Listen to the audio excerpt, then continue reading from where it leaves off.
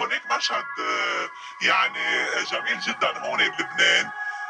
الشباب عم يكتبوا مبادئ. من وين حضرتك؟ من عكار. مين طلب منك تجي لهون؟ طلب مني لانه الضرايب عم تعلن على الدخان على الواتساب، بكره بيحطوا لنا عداد على طيزنا وبيشوفوا الضرايب على الخارة كمان.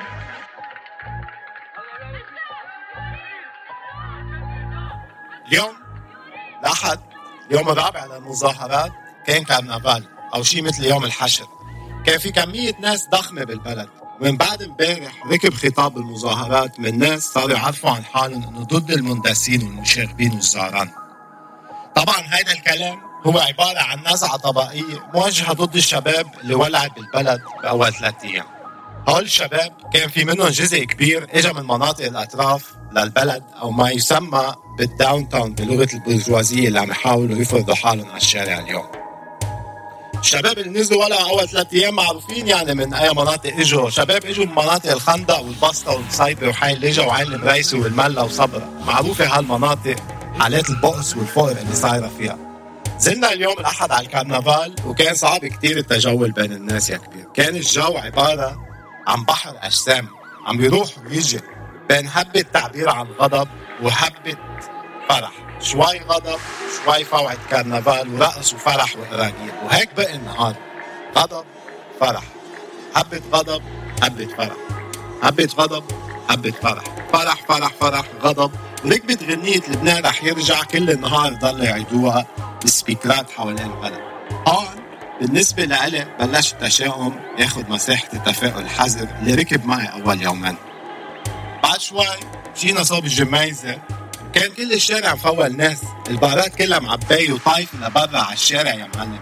أجواء السكر كانت ضاربة على وطنية وشوفانية، والهابي أور ضخت أكتر أجواء الوطنية البرجوازية اللبنانية. الشارع الجميزة أنا ما شايفه هيك مفول صراحة، والناس طايفة لبرا وفرح وسكر. كان الجو مختلف شوي عن جو البلد، يعني الجميزة فلترت الأجواء شوي. مهم صرت أقول بقلبي أنا على هالمناظر الشوفانية والسكر وكذا، صرت أقول بقلبي الله يعين الفلسطينيين والسوريين بعد هالأجواء. لما وقفنا شوي حد بار قدامهم حسيت إنه بلشت تلعي نفسي من الأشياء اللي كنت عم بسمعها. هنيك وقفت على جنب، سحبت التليفون وكتبت هالشي. ملا جو كتير ناس وحماس، بس ما في جنس التوجه. الانقسام الطبقي مخيف جدا. الانفصام تبع الطبقة الوسطى سريالي على الآخر. كل حدا شايف موضوع الانهيار كمحتوى لازم يتقطر على قياس الطموحات الفردية أو على قياس الذائقة الفردية الفنية تبعيته. بس اللي صار أول يومين المجموعات اللي ولعت الشعور بالغضب الجماعي مش موجودين اليوم، أو على القليل مش موجودين هون. وعم لاحظ انه في كتير ناس حوالي من تبع بدنا نعمل فيلم، بدنا نعمل دوكيومنتري، وبدنا نعمل غنية، وبدنا نعمل رقصة، وبدنا نشيل وبدنا نحط وقوم وسع للبطل. وهيدا هو لبنان، وهي الثورة تدرس وأرض حكي وحماس اليسار البرجوازي المعروف صراحة. هيدا كل شيء عم بسمعه هون.